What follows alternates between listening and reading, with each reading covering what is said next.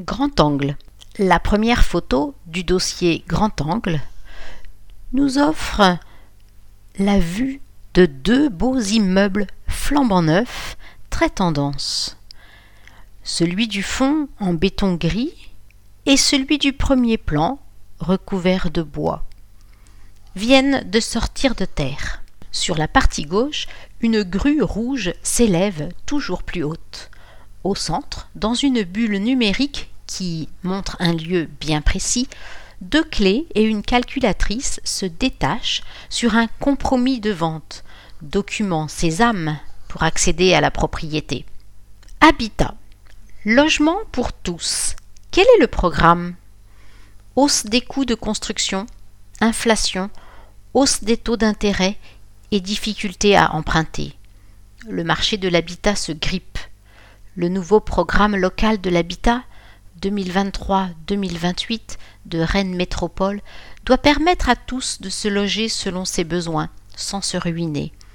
Un défi social et environnemental qui pose forcément question. Olivier Brovelli. 1. Faut-il construire plus ? Sans aucun doute. Rennes Métropole est un bassin de vie attractif. La natalité est dynamique, l'espérance de vie augmente. Plus de la moitié des logements neufs servent à loger les habitants de la métropole, les jeunes qui s'installent, les couples qui se séparent, etc. Près de 30 000 personnes sont en attente d'un logement social. Un tiers des logements du parc locatif privé actuel pourrait ne plus être louable dans 10 ans en raison de la nouvelle réglementation énergétique. Face à ces enjeux, le PLH, Programme local de l'habitat, se fixe un objectif de production de 5 000 logements par an, soit 30 000 logements d'ici à 2028, dont un tiers à Rennes. 2. Peut-on encore accéder à la propriété ? Oui, mais il faut innover. Une solution consiste par exemple à dissocier le foncier du bâti. Dans l'accession sociale en bail réel solidaire, BRS, on achète uniquement son logement, en louant le terrain à un organisme public à faible prix, ce qui permet d'économiser 15% à 40% du coût du projet immobilier, 2 800 € le mètre carré contre près de 5 000 € en moyenne sur Rennes Métropole. En contrepartie, le prix de revente du logement est encadré, ce qui limite le risque de spéculation. Le PLH, Programme local de l'habitat, élargit le dispositif à 31 des 43 communes de Rennes Métropole, 8 jusqu'à présent. Les familles à revenus intermédiaires pourront désormais y prétendre. 3. J'attends un logement social depuis 2 ans. C'est normal ? Malheureusement oui. Le nombre de demandes de logement social a plus que doublé en 10 ans.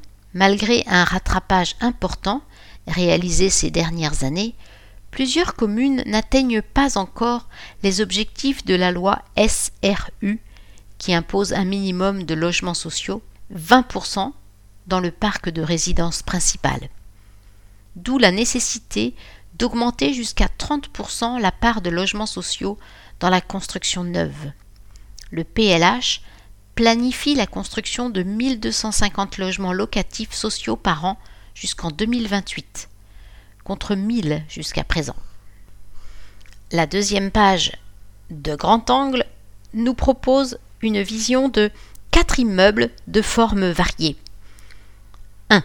Collé à la traditionnelle maison de pan de bois rennaise, une belle construction en bois est érigée et permet l'accès aux étages. Rénovation d'immeubles dans le centre ancien de Rennes. L'osmose, une forme géométrique, rompt la monotonie du bloc de béton. Des terrasses en angle et de nombreuses vitres assurent la luminosité des futurs appartements. L'osmose, logement locatif intermédiaire au Blône à Rennes. Troisième photo. Le jardin arboré complète l'accès de plain-pied de cette résidence en bois et au crépi blanc. Résidence La Trémelière au Reux, habitat accompagné pour personnes âgées autonomes. La dernière, une piste cyclable s'étend le long de cet immeuble assez bas et cubique. Le Flore à Bru, logement proposé en bail réel solidaire. 4. La maison individuelle, c'est fini ? Pas tout à fait, mais le PLH ne bannit pas la construction de maisons individuelles. Quelques programmes de maisons avec jardin, en accession régulée, sont prévus. Mais les terrains à bâtir se font rares, donc chers. L'accroissement démographique et la préservation des terres agricoles imposent d'économiser le foncier. L'obligation légale de zéro artificialisation nette, ZAN, renforce l'exigence de densité urbaine et limite la capacité de la métropole à proposer des logements individuels. 5. Je vieillis. L'EHPAD est-il la seule solution ? Des alternatives existent, comme les logements adaptés, les résidences-services, l'habitat groupé ou intergénérationnel. En 2040, les plus de 65 ans représenteront 19% de la population. Bien vieillir à domicile est le souhait d'une majorité de personnes âgées. Le PLH fixe à chaque commune un objectif de production de logements adaptés dans des secteurs proches des services, des commerces et des transports publics. Ainsi, 30% des nouveaux logements devront être adaptés aux critères du référentiel Habitat favorable au vieillissement. 6. Et si l'on interdisait Airbnb ? Soyons vigilants. Le phénomène Airbnb est certes préoccupant, mais moins implanté à Rennes qu'à Saint-Malo par exemple. En 2022, Rennes Métropole a enregistré 330 000 nuitées de location saisonnière de courte durée, dont 20% situés dans 185 immeubles du centre historique. Un règlement d'encadrement des meublés touristiques, pour l'instant à l'échelle de la ville de Rennes, sera cependant déployé avant la fin du PLH. 7. Ne pourrait-on pas faire du neuf avec du vieux ? C'est prévu. On peut transformer des bureaux en logements, de grands appartements en plusieurs T2. On peut surélever des immeubles en ajoutant un étage ou remettre des logements vacants sur le marché. Ça s'appelle le recyclage immobilier. La réhabilitation de friches, la construction modulaire ou les zones d'urbanisme transitoire sont d'autres pistes. Ces solutions, sans démolition obligatoire avant reconstruction, économisent du foncier et du carbone. Le PLH prévoit 10% d'immobilier recyclé dans l'offre nouvelle, soit 3000 logements d'ici à 2028. 8. Je suis juste au-dessus des plafonds de ressources HLM. Je fais comment ? Il existe une offre locative intermédiaire qui va être renforcée. Un logement intermédiaire est un logement locatif neuf à loyer régulé par la collectivité. Loué 10 à 15% moins cher que le prix du marché, il est réservé aux ménages qui ne peuvent pas accéder à un logement social, accessible à une grande partie de la population. Il permet aux travailleurs de se rapprocher de leur lieu de travail. Environ 10% de la production de logements neufs du PLH sont consacrés au logement locatif intermédiaire. 9. Construire à plusieurs. Est-ce une bonne idée ? Une excellente idée. La transition écologique invite à construire de manière plus compacte, plus sobre, en renouvelant parfois les usages et les formes de propriété. L'habitat participatif mutualise les espaces et crée du lien social. Le PLH prévoit la construction d'une centaine de logements d'habitat participatif par an. Rennes Métropole lancera des appels à projets sur des terrains publics afin d'encourager les initiatives d'habitants. Clé en main. L'aide à l'achat, loyer social unique, locatif intermédiaire. Les dispositifs inscrits dans le programme local de l'habitat visent à proposer des solutions de logement adaptées aux différentes situations des foyers. Témoignages d'habitants ayant trouvé chaussures à leurs pieds. Propriétaires mais sans le sol. À béton, Adrien Brandonneur et sa compagne Laura ont acheté leur appartement neuf en bail réel solidaire, BRS. Ce dispositif permet d'acquérir son logement sans le foncier, avec une belle économie à la clé jusqu'à 30%. Il y a 2 ans, nous étions locataires en maison. Nous payions un loyer de 890 €. Aujourd'hui, nous remboursons 680 € par mois pour un T4 de surface équivalente, 82 mètres carrés. Comme le terrain reste propriété de la collectivité, le prix de vente était imbattable. À 172 000 €, difficile de faire mieux à béton. J'ai découvert le concept en appelant le promoteur qui installait ces panneaux sous mes yeux. Nos revenus moyens, avec 2 enfants, nous rendaient éligibles. Nous avons un peu hésité en apprenant que nous ne pourrions pas faire de plus-value. En BRS, le prix de revente est encadré pour éviter la spéculation. Mais Rennes Métropole devra racheter le bien si nous n'arrivons pas à le revendre. C'est rassurant. Au début, ça fait bizarre de savoir que le terrain ne nous appartient pas. On loue le foncier pour un montant ridicule, 12 € par mois, inclus dans les charges. Finalement, ça ne change rien.